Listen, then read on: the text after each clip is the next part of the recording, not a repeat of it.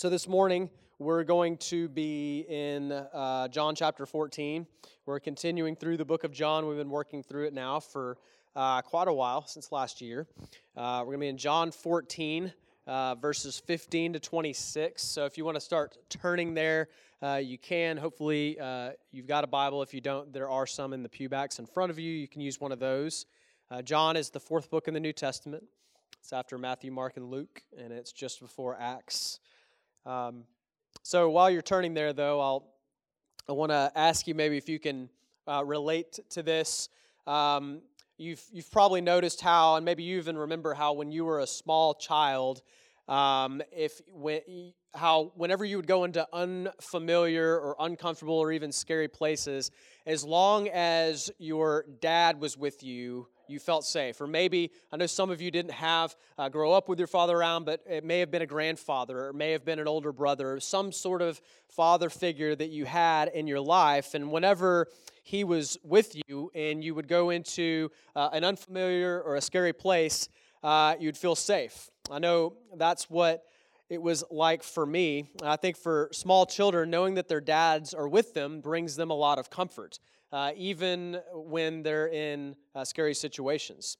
And so I think children have this sense that whatever scary thing may be there, it's not stronger than my dad. You know, even though I don't even know if my dad, I thought my dad was the strongest person in the world when I was a kid, right? You don't know any better, but you just think, I'm safe as long as he's with me. As long as he's around, then I don't have to worry about anything else that's going on around me. I know that I'm safe, and he'll fight off whatever it is that would seek to try to harm me. And in today's passage, Jesus comforts his disciples in much the same way. They were unnerved that he had told them that he was leaving them. And Jesus knew that he was about to die on the cross for their sin and for the sins of all who would ever trust in him. But his disciples did not yet understand this. All they knew is that Jesus had said, I'm going away. And so for them, they were afraid. He knew that they were in need of encouragement because they were about to walk through this dark period of losing him. And so Jesus comforted them with an incredible promise of his abiding presence. And this promise isn't just for them, it's for everyone who believes in him. So we're going to read this promise. We're going to read Jesus' words in John chapter 14, verses 15 to 26. After I read, I'll pray, and then we'll jump in. Here is what God's word says. If you love me, you will keep my commandments. And I will ask the Father, and he will give you another helper to be with you forever, even the Spirit of truth, whom the world cannot receive, because it neither sees him nor knows him. You know him, for he dwells with you and will be in you. I will not leave you as orphans. I will come to you. Yet a little while, and the world will see me no more, but you will see me. Because I live, you also will live. In that day you will know that I am in my Father, and you in me, and I in you. Whoever has my commandments and keeps them, he it is who loves me. And he who loves me will be loved by my Father, and I will love him and manifest myself to him. Judas, not Iscariot, said, Lord, how is it that you will manifest yourself to us and not to the world?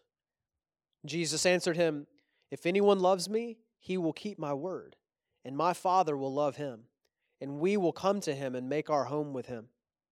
Whoever does not love me does not keep my words, and the word that you hear is not mine, but the Father's who sent me. These things I have spoken to you while I am still with you, but the Helper, the Holy Spirit, whom the Father will send in my name, he will teach you all things and bring to your remembrance all that I have said to you. Let me pray. Lord, I thank you so much for your word that you've given us. I thank you, God, for the Holy Spirit. Holy Spirit, we worship you, we love you, we thank you that you are able to teach us and bring to all our remembrance all that God has said. We pray that you would teach us this morning and help us to understand your word, Because apart from you, we can't. Apart from you, I certainly don't have the ability to teach. I don't have the ability to change anybody's life, anybody's heart. And we don't even have the ability to read Scripture and to understand it and apply it to our lives unless you help us, unless you give us eyes to see, unless you give us ears to hear. So I pray that you do that this morning, God. I pray that you would graciously teach us, Lord, and sanctify us and encourage us and help us, God, to grow in Christ likeness. And I pray for those who are here that are not born again, that don't have the indwelling, ever-present Spirit of God inside of them, who don't know you. I pray that today, God, you would give them eyes to see. I pray that today they would come to trust in Jesus as their Lord and Savior, and that they'd receive this gift of the Holy Spirit that we're going to talk about. This amazing promise of the presence of God being with them forever and ever, wherever they go. Lord, I just pray that you'd help me this morning. God, I need your help to be able to teach. I need your help, Lord. I'm just a weak vessel. And apart from you, Lord, I can do nothing. So I pray that you'd speak through your word, Lord, and help me to get out of the way and help me just to point all of us to your word. Help me to point all of us to Jesus. And I pray this in your name. Amen. All right.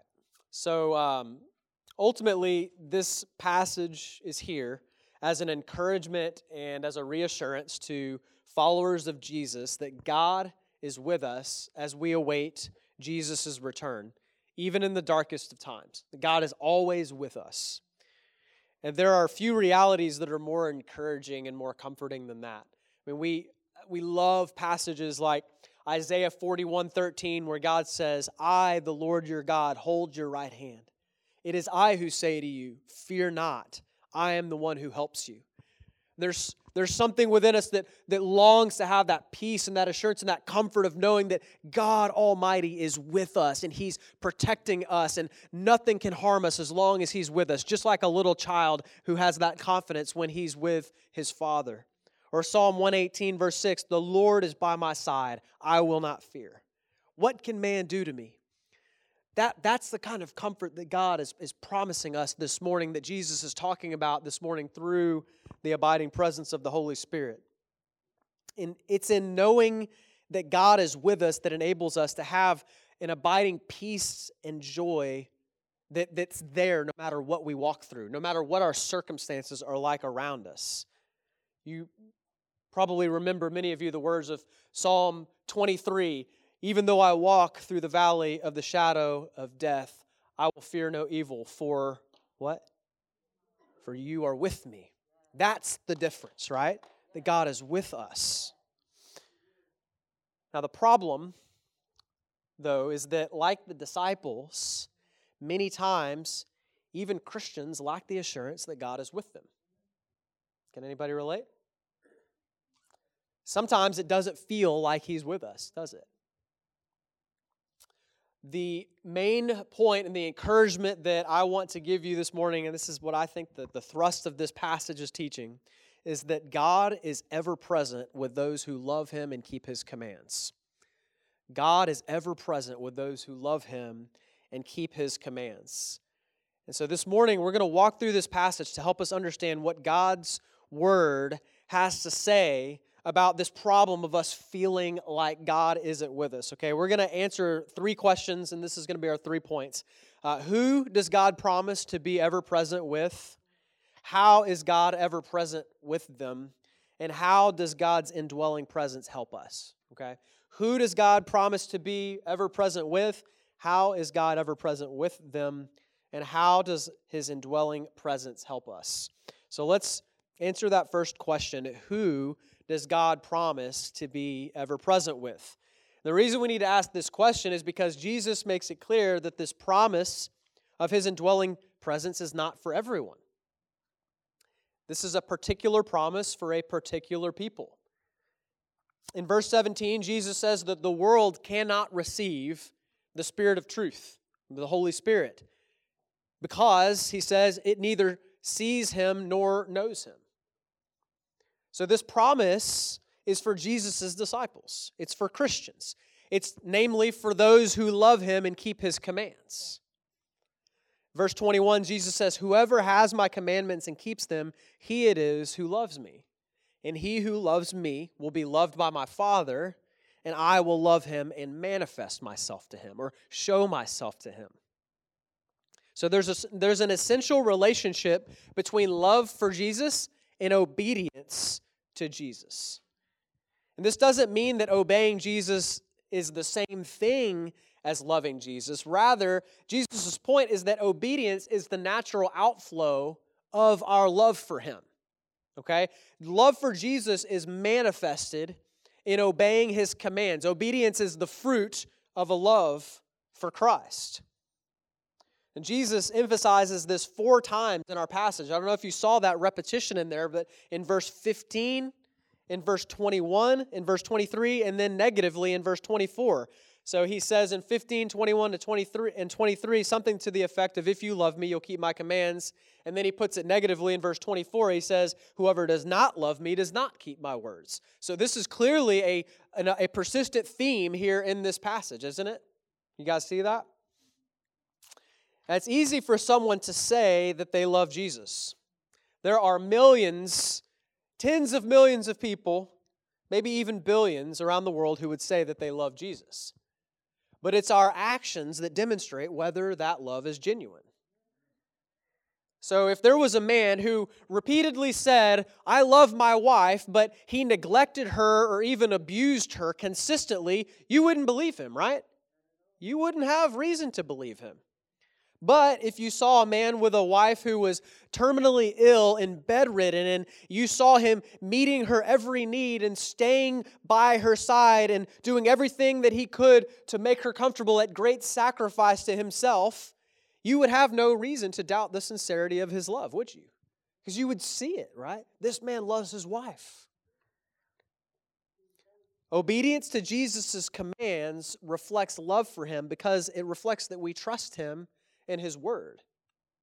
So when Jesus gives us commands, he doesn't do so to burden us. He gives us commands for our good. And those who know him and love him recognize this and are happy to obey. Not to obey begrudgingly, not to obey to earn his favor, but we obey in response to the love that he has first shown us. We can't escape the implications here. What this passage is teaching us is that if you consistently disobey Jesus' commands, then despite how much you may insist, you do not love him. You may love a different Jesus of your own imagination, whose priorities look a lot like yours, but you don't love the real Jesus if you don't obey him. Matt Carter is a pastor and an author. He comments on this passage. He says, "Loving Jesus is not like bargain hunting at a garage sale. You can't comb through all that he says and then pick whatever commands you like, disregarding any that you find unappealing.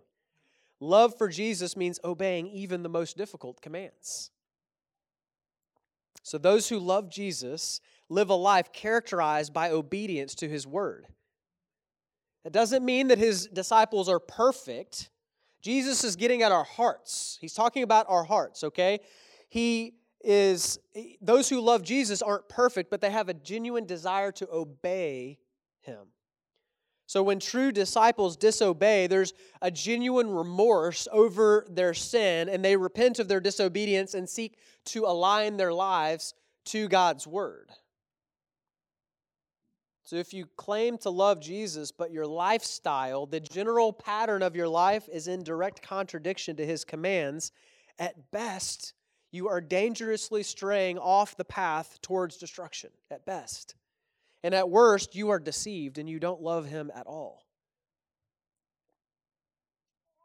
Don't depend on being born in a Christian nation or being born into a Christian family or a prayer that you prayed one time or being baptized as a child for the evidence of your salvation. If you're walking in disobedience to Jesus, then wake up and repent this morning. Turn away from your sin and begin to trust him. Plead with God to help you know and love Jesus as you ought to.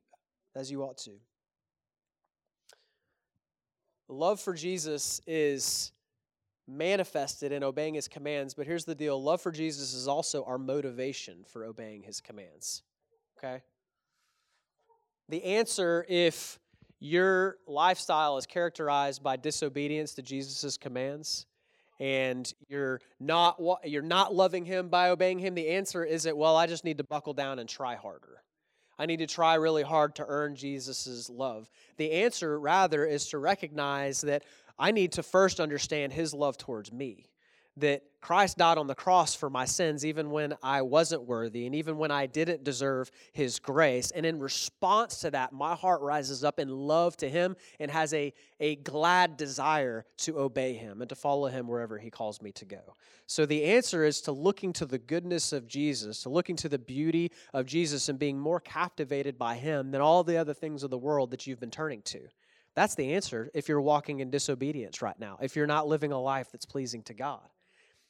You see, that's what I mean when I say that love for Jesus is our motivation for obeying His commands. So disciples we can't earn His favor. We can't earn the gift of the Holy Spirit.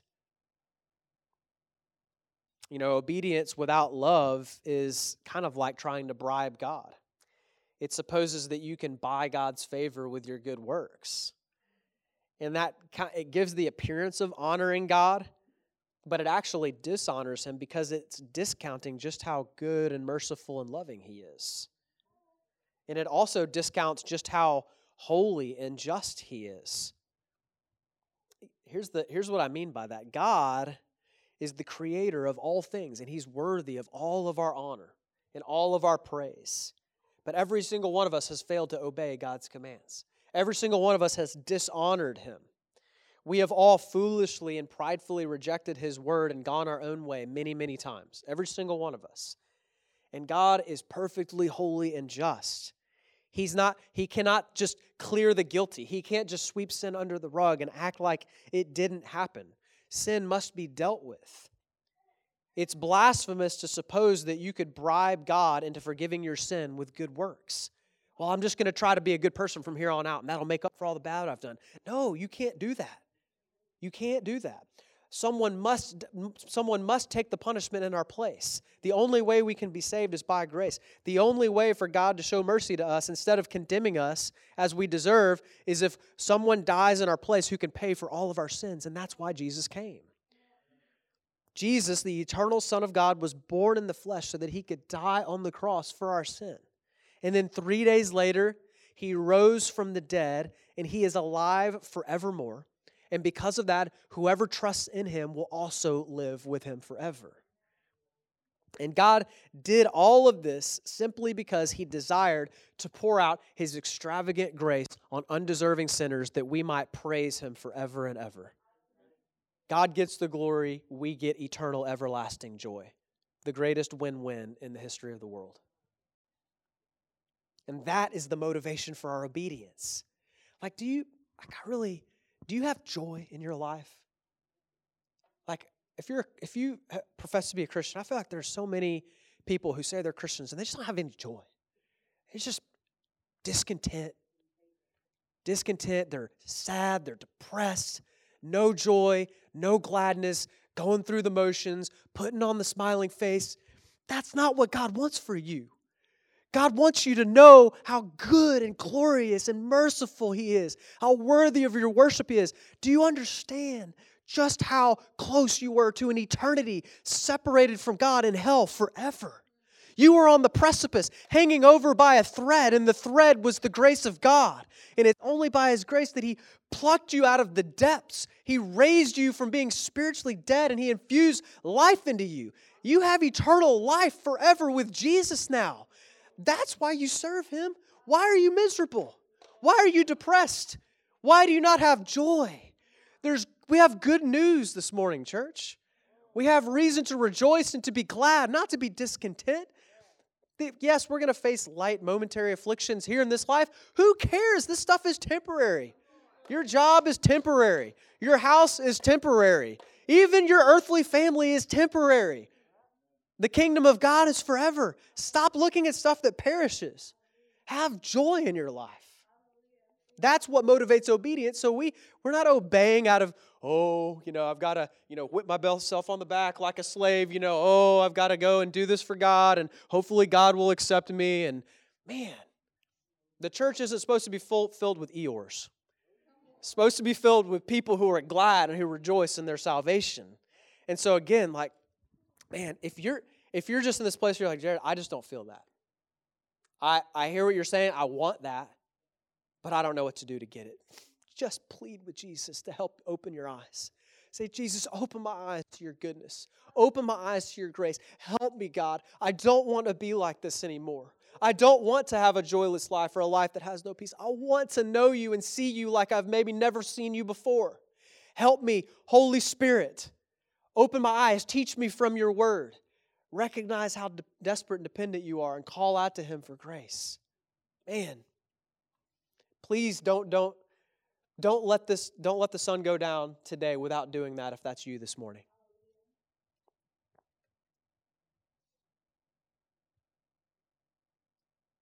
If you want to conquer sin in your life and you want to obey Jesus, don't just try harder to obey, but stoke the flames of your love for him.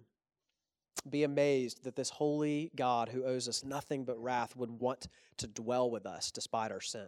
Like he's promising to dwell with us forever. Like that's crazy. We're going to talk about that in just a second a little bit more. But if you do love Jesus, just recognize that it's only because he's loved you and graciously opened your eyes. That's the only reason that we love him. We wouldn't love Jesus if he had not first opened our eyes by his grace. And he's given us an amazing promise, his abiding, permanent presence with us. So let's talk about that second question. How does that work? Like, how is God ever present with us? What does that mean? Well, this is the same question that the disciples had. After Jesus promised that he would love and manifest himself to those who love him and keep his commands, Judas, not the betraying Judas, but Judas, son of James, asked, he said, how is it that you are going to manifest yourself to us and not to the world? So basically, they didn't understand how Jesus was going to be with them and yet not visible to the world. And so listen to Jesus' response to that question in verse 23. He says, if anyone loves me, he will keep my word, and my Father will love him, and we will come to him and make our home with him. So what Jesus is saying here is that God, through the Holy Spirit, will dwell within everyone who believes. Did you know that if you're a born-again Christian this morning, that God dwells within you? The Holy Spirit is the third person of the Trinity. The doctrine of the Trinity affirms that there is one God and that he exists in three persons: Father, Son, and Holy Spirit. And in the work of creation and providence and salvation, each person of the Trinity plays a distinct role, and yet they're completely united in purpose and in will. And both Jesus and the Holy Spirit play distinct roles in our salvation. And it's important to understand this. So Jesus, he atoned for our sin by dying for us on the cross. He rose bodily from the grave. He's our high priest in heaven, among other things. The Holy Spirit does not do those things. Okay, the Holy Spirit did not die on the cross for your sin. Jesus died on the cross for your sin.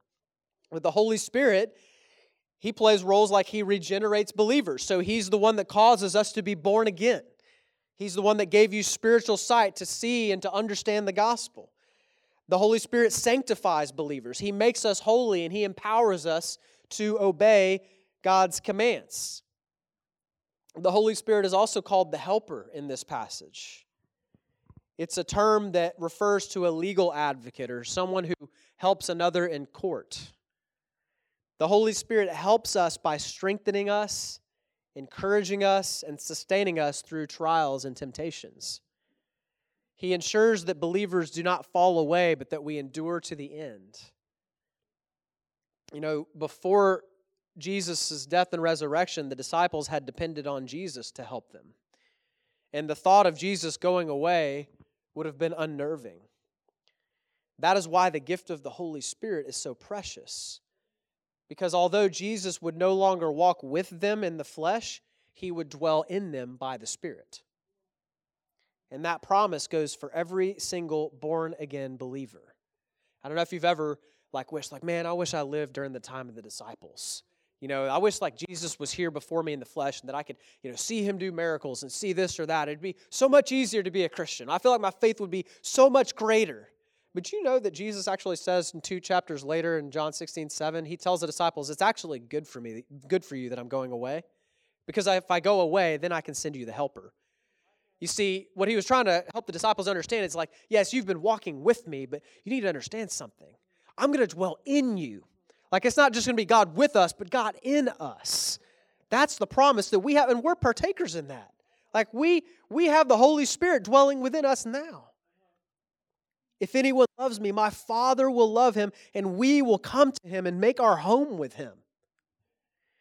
Man, the presence of God is a spectacular thread to follow throughout Scripture. If you look at the theme of the presence of God from Genesis to Revelation, it's really amazing.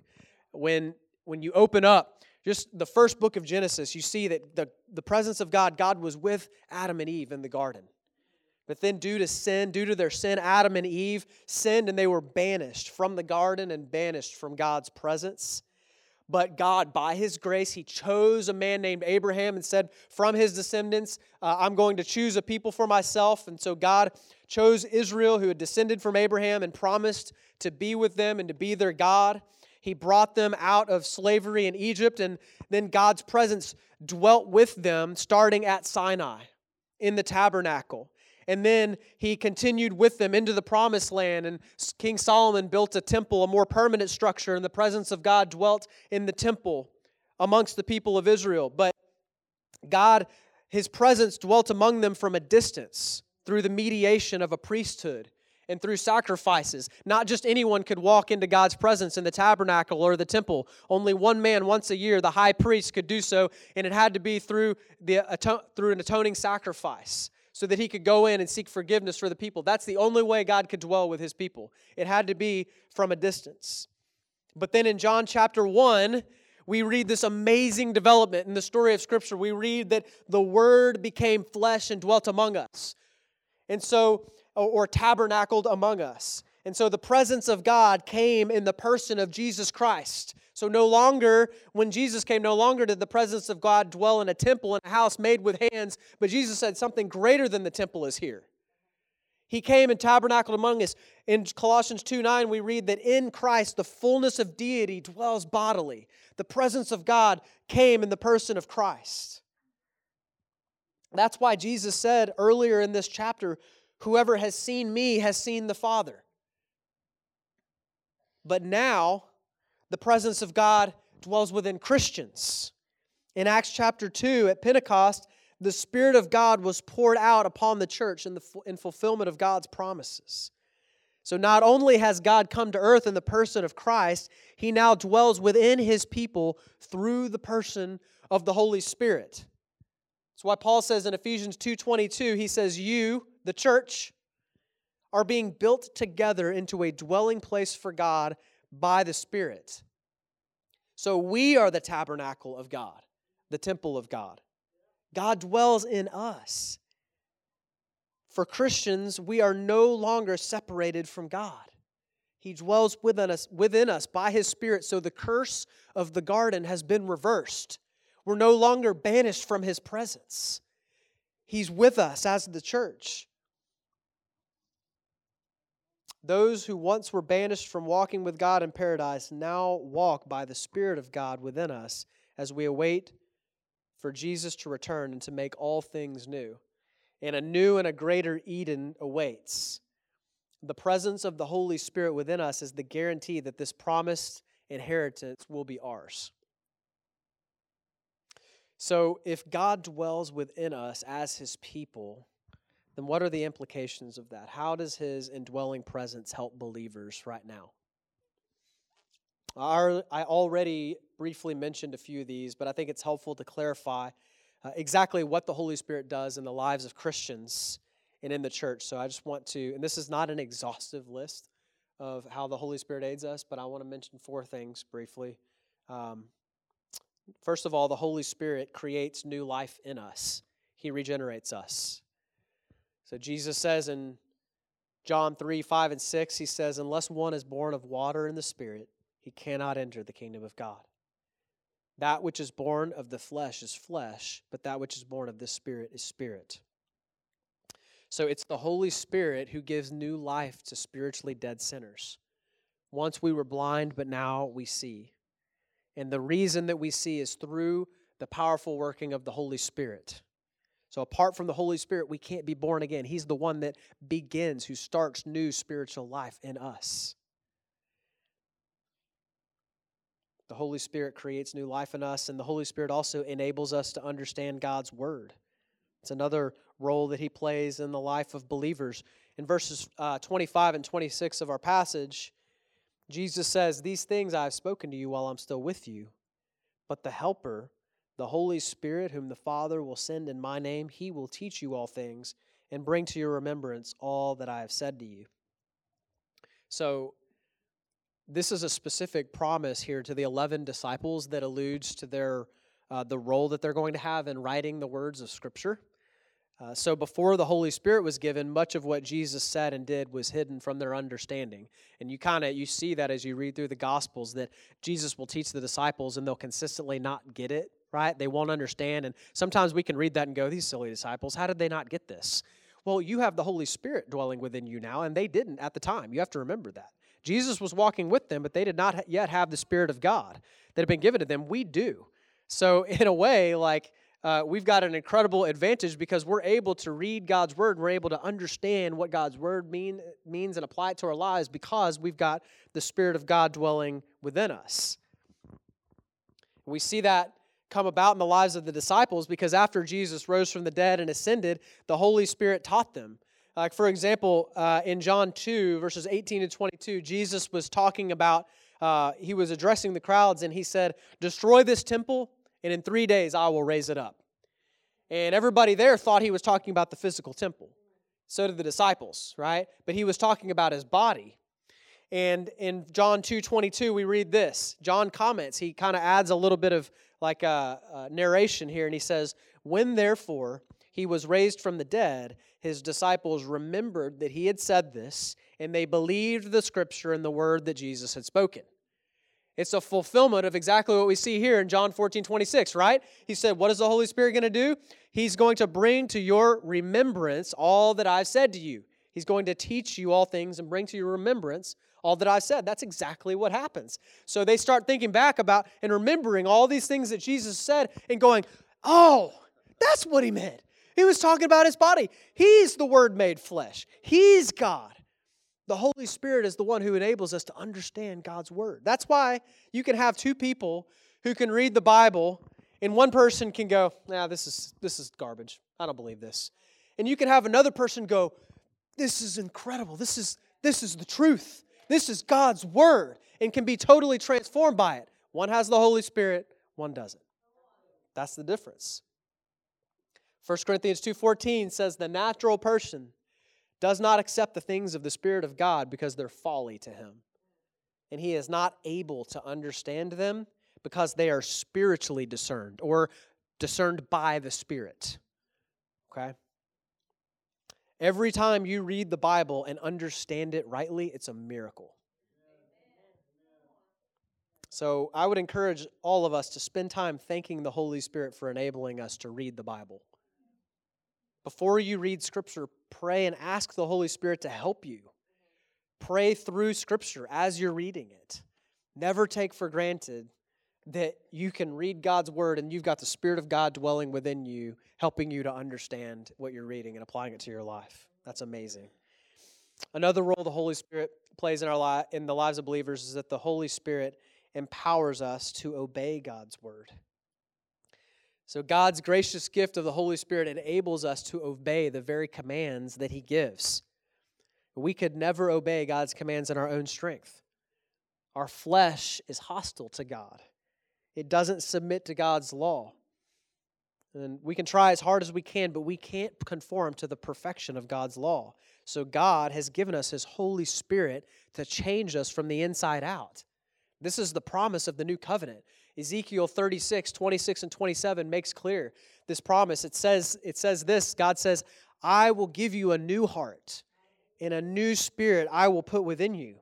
I will remove the heart of stone from your flesh and give you a heart of flesh. So that's the promise of regeneration. I'm going to remove your old, cold, stony heart that didn't believe me, that didn't love me, that was hostile to me, that was a sinner, and I'm going to put in a new heart of flesh. So I'm going to make you born again. And then he says in verse 27, and I will put my spirit within you and cause you to walk in my statutes and be careful to obey my rules. That's amazing. God literally gives us the power to do the very things that He's commanding us to do. Like we couldn't even do them. Do you see? Like it's crazy for us to think that we can earn salvation from God. We're powerless to do anything. We can't even obey God's word without God giving us His Holy Spirit to enable us to do so. We were dead in our trespasses and sins. And this, just look at the grace of God. He's doing everything for us. He literally says, I'm going to cause you to walk in my statutes and be careful to obey my rules. So if you're a believer, the only reason you have a desire to please God with your life, to honor Him, to seek His face, to turn away from sin, that's the Spirit of God within you, giving you those desires. The reason that you feel a deep conviction when you sin against God and you feel this, like, I can't just keep doing this, like I feel horrible, like I can't stand continuing to live in sin, that's the grace of God. That's the Holy Spirit within you convicting you and saying, flee, turn away from these things, get back on the path of obedience. The Spirit of God is keeping you. He's helping you. If you don't have that when you're living in sin, you're in danger. If you can live in sin and just be like, yeah, whatever, and it doesn't affect you, that's a very dangerous position to be in because it's an indicator that you may not have the Spirit of God at all. And if you keep going down that path, you probably don't. And you need to pray and beg God to convict you of your sin. Beg Him. Be thankful for that, church, that we've got like the Holy Spirit who enables us to obey God's word. Last thing I'll mention here, the Holy Spirit assures us of God's love. The Holy Spirit assures us of God's love. This is just an amazing role that the Holy Spirit has in the lives of Christians. So the thrust, remember, of this passage is that God is ever present with those who love Him and keep His commands. Jesus is comforting us with the promise of His abiding presence. He says, I will not leave you as orphans. I will come to you. And God has given us the Holy Spirit to comfort us and to reassure us that He loves us and that we're never alone as believers. Romans 8:15 and 16 says this. It says, God did not give you, or you did not receive the spirit of slavery to fall back into fear, but you've received the spirit of adoption as sons, by whom we cry, Abba, Father. The Spirit Himself bears witness with our spirit that we are children of God. That's an amazing truth, isn't it? That the Holy Spirit plays that role in our lives. He bears witness with our spirit that we're children of God. He reassures us that we're children of God. How does He do that? How does He practically give us this assurance? Well, Paul says there, he says that He bears witness with our spirit that we're children of God. So what this means is that it's the Holy Spirit who transfers us from a slave identity to a son identity. Okay? In Christ, we are no longer slaves to sin or to death. Instead, we are sons of God. We inherently come to know and to understand that we're not orphans, that we're sons of God and we're co-heirs with Christ. We no longer see God as a scary judge who we're just trying to please so that He doesn't smash us with a hammer, but we come to see Him as Abba, Father. We desire to know Him. We want to seek Him. That's when you have that desire rising up in you and you say, God, I want to know you. Abba, Father, I want to know you. That's the Spirit of God within you bearing witness with your spirit that you're a child of God. We intuitively, as believers, know this because of the witness of the Holy Spirit. There's going to be times where you're going to waver. Yes, there's times where you may come into doubt as a believer and you may struggle, like, does God really love me that way? And you may struggle with fears of condemnation, but that's why God reassures us with His Word. That's why we have promises like Romans 8:1, there's no condemnation for those who are in Christ Jesus. That's why we have promises like Romans 8:15 and 16. where the Apostle Paul writes and reminds us, hey, you don't have a spirit of slavery to fall back into fear. You don't need to fear sin or death anymore. You've received the spirit of adoption as sons, by whom we cry, Abba, Father. If you didn't have the Holy Spirit, you would not cry out to God, Abba, Father. You would not love Him and treasure Him and obey Him. You'd still be enslaved to the fear of death, still trying to justify yourself before God and still in rebellion against Him. But if you are a believer, if you're a child of God, you're no longer a slave. You're a son. So this morning we've seen that God is ever present with those who love Him and keep His commands. We've seen that He's ever present with us through the indwelling presence of the Holy Spirit. And we've seen that the Holy Spirit helps us by giving us new spiritual life, by enabling us to understand God's Word, by enabling us to obey God's commands, and by assuring us of God's love. We're going to do a little short time now of Q&A. We're going to try this morning. We've done this once before last year. And so I'm going to ask Thomas and Chad to kind of just be available towards the front. And we're going to all the elders are going to be available. And what we're going to do is we're just going to field a couple of these questions. And these are questions that hopefully did they come in, Jen? Yes? Okay, good. All right. So let me see if I can pull this up. How many do we have? Oh, they're coming in one at a time. Okay, I see. So we're still trying to work out the kinks. What? 7? Okay. All right. Awesome. Okay, so we're going to go ahead and just start. Oops. I'm trying to pull. It's hard to see them all.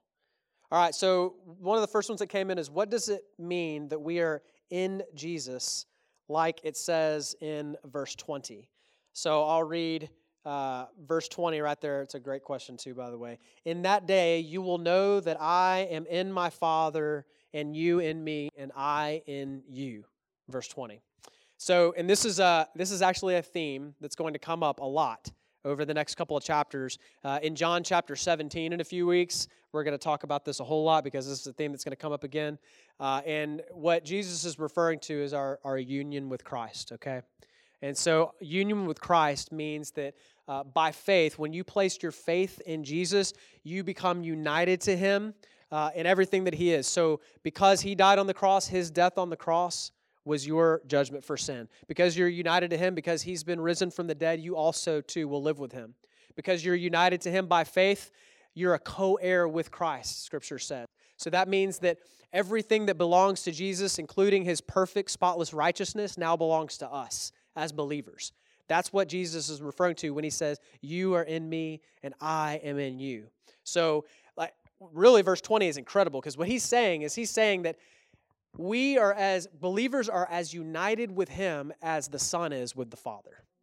That's what He says. He says in verse 20, you will know that I am in my Father, and you in me, and I in you. So you are just as united with Christ as the Son is with the Father. That's kind of mind-blowing. I can't even really explain that, but I'm just going to leave it at that. That's pretty amazing. So, okay. So here's a question, and I'll just kind of feel this for all of us. In the dark moments of depression, what can we do to remind ourselves that God is ever present? How do you encourage other believers that often feel very alone and need to break past their feelings?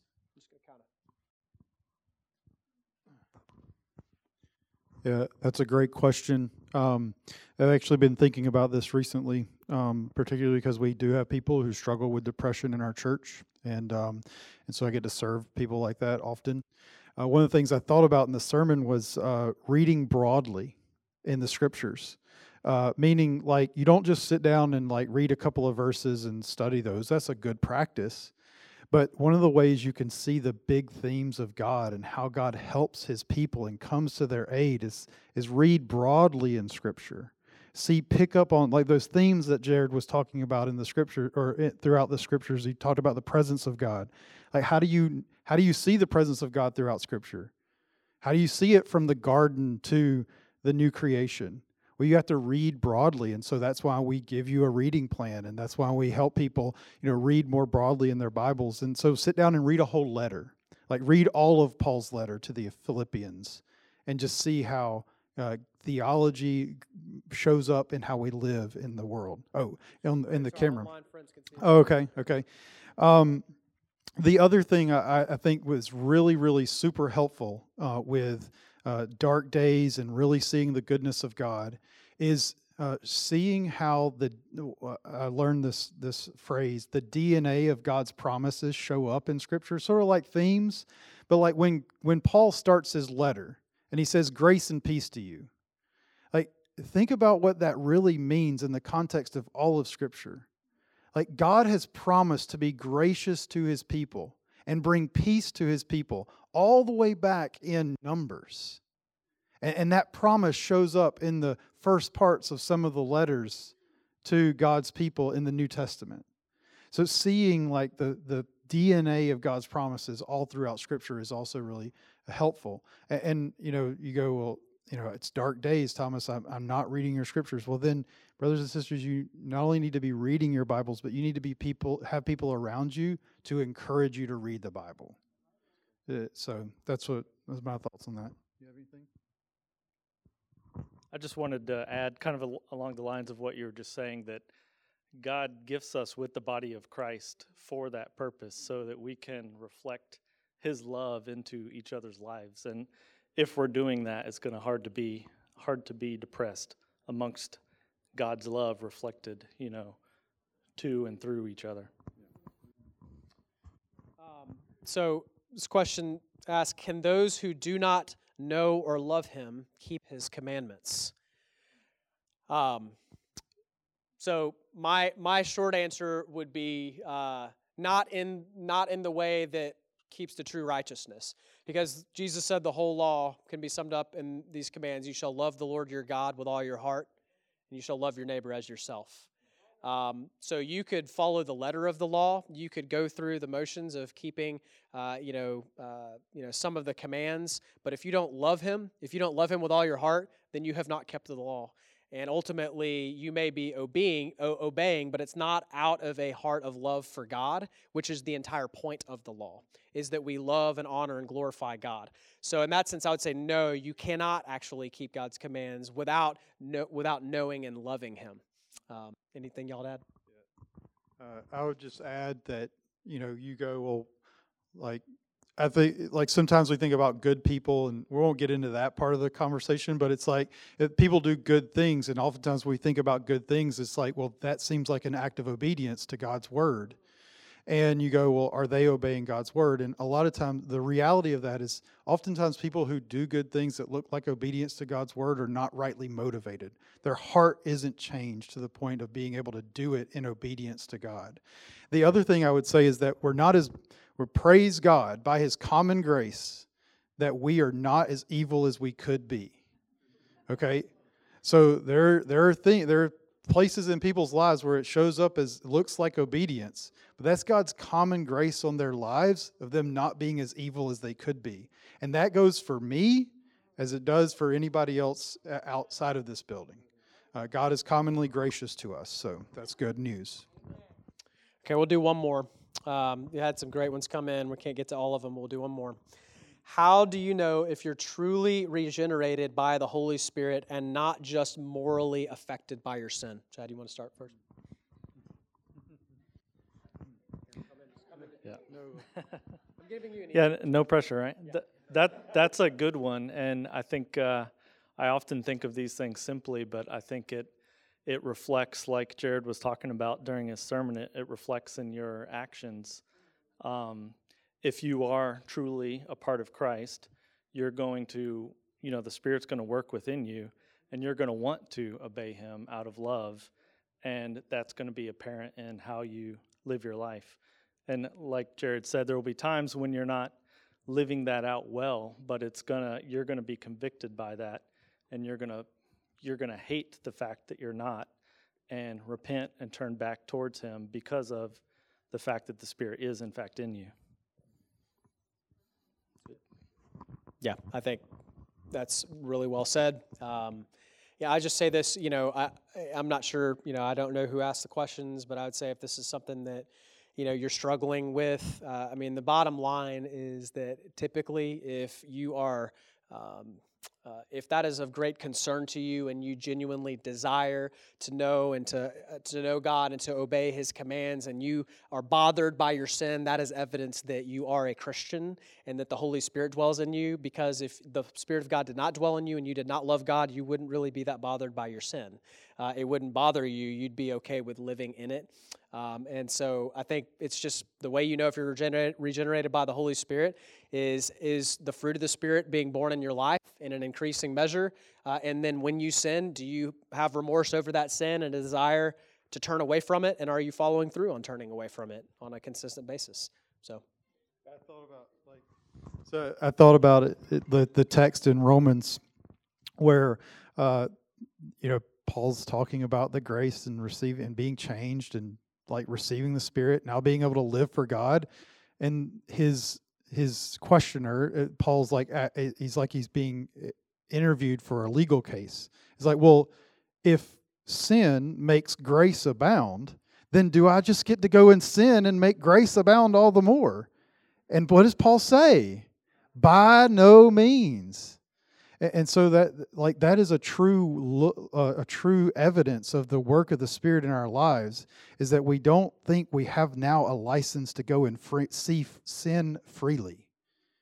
That's not what being set free in Christ Jesus means.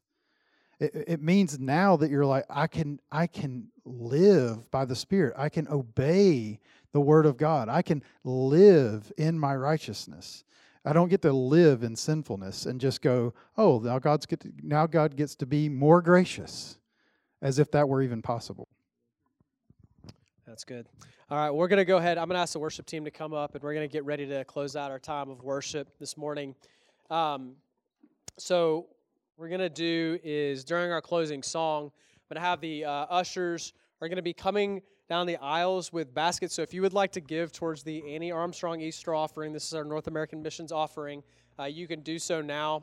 You can either place your gift in the basket, or again, you can do that online. And so we're just going to take the time to take that offering up as we sing, and also just be taking this time just to, if God has been, is calling you to respond in any way this morning, take time in your seat to do that, to pray. And I'd encourage you to thank God for the gift of the Holy Spirit during this time. And if you're unsure of whether or not you are born again, whether or not you have the Holy Spirit, well, you can make sure right now.